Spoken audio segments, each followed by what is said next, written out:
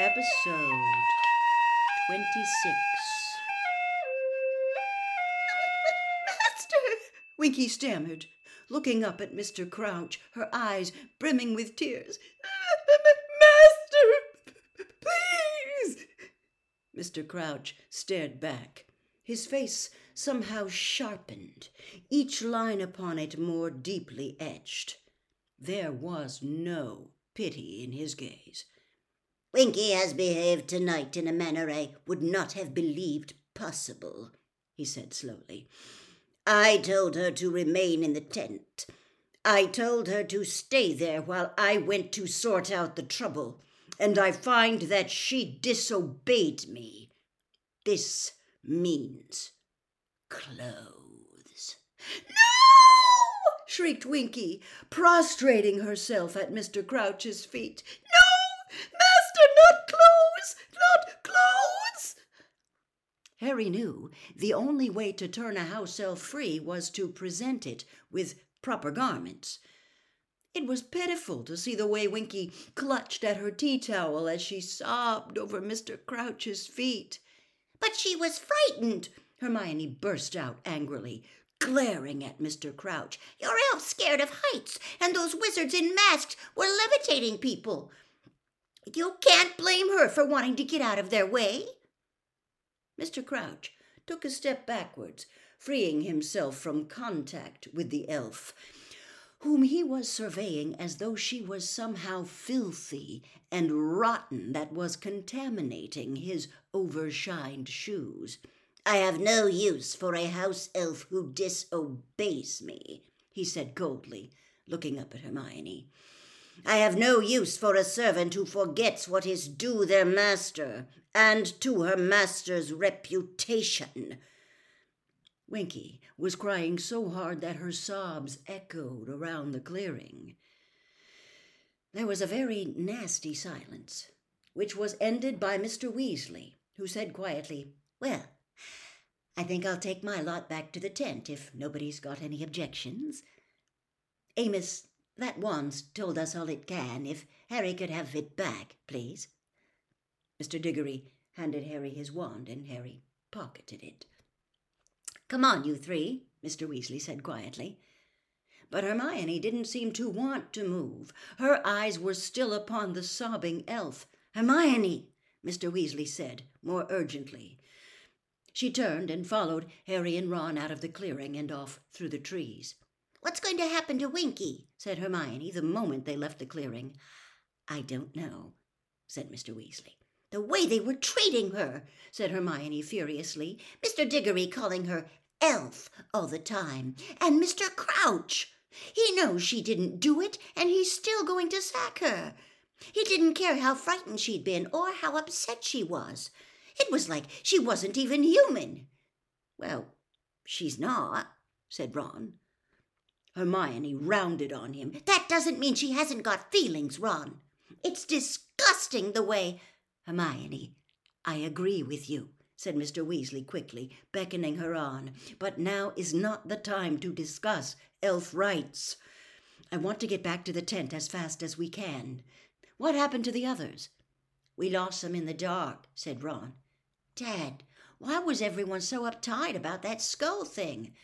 I'll explain everything back at the tent, said Mr. Weasley tensely. But when they reached the edge of the wood, their progress was impeded. A large crowd of frightened-looking witches and wizards were congregated there, and when they saw Mr. Weasley coming toward them, many of them surged forward. What's going on in there? Who conjured it? Arthur, it's not him. Of course it's not him, said Mr. Weasley impatiently. We don't know who it was. It looks like they disapparated. Now excuse me, please. I want to get to bed. He led Harry, Ron, and Hermione through the crowd and back into the campsite.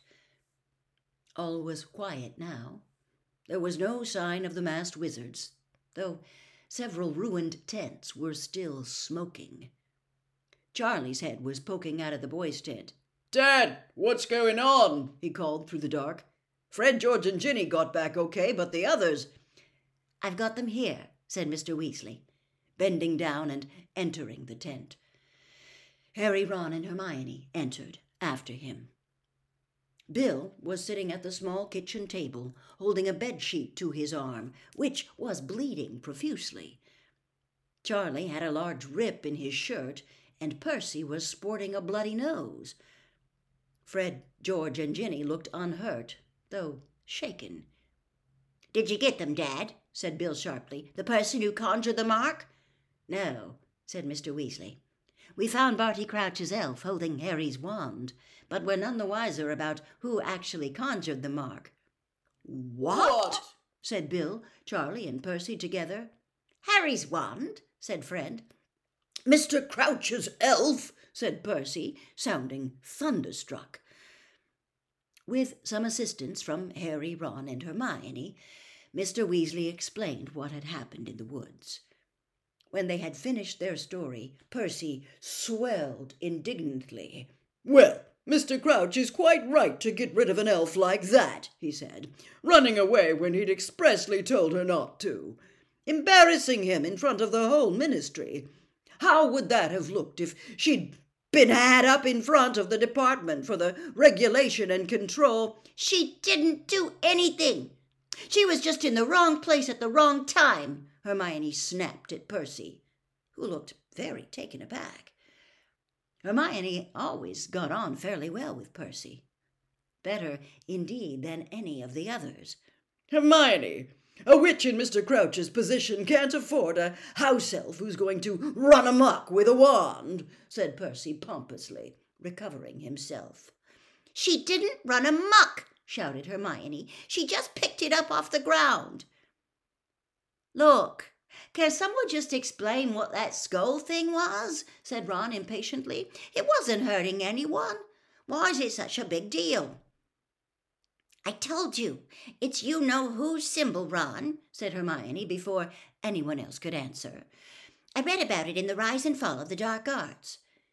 "And it hasn't been seen for 13 years, said Mr. Weasley quietly. Of course, people panicked. It was almost like seeing you-know-who back again. "I don't get it," said Ron, frowning. "I mean, it's still only a shape in the sky." "Ron, you-know-who and his followers sent the dark mark into the air whenever they killed," said Mr. Weasley. "The terror it inspired. You have no idea, you're too young. Just picture coming home and finding the dark mark hovering over your house and knowing what you're about to find inside." Mr. Weasley winced. Everyone's worst fear. The very worst.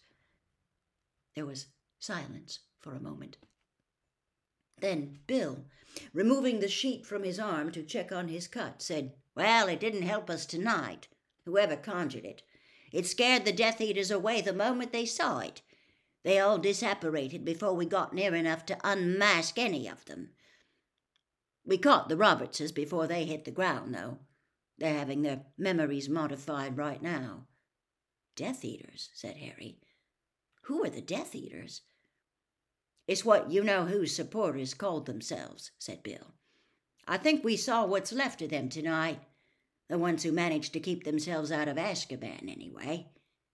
"We can't prove it was them, Bill," said Mr. Weasley. "Though it probably was," he added hopelessly. "Yeah, I bet it was," said Ron suddenly. "Dad, we met Draco Malfoy in the woods, and he as good as told us his dad was one of those nutters in masks. And we all know the Malfoys were right in with you-know-who." "But what were Voldemort's supporters?" Harry began, and everybody flinched.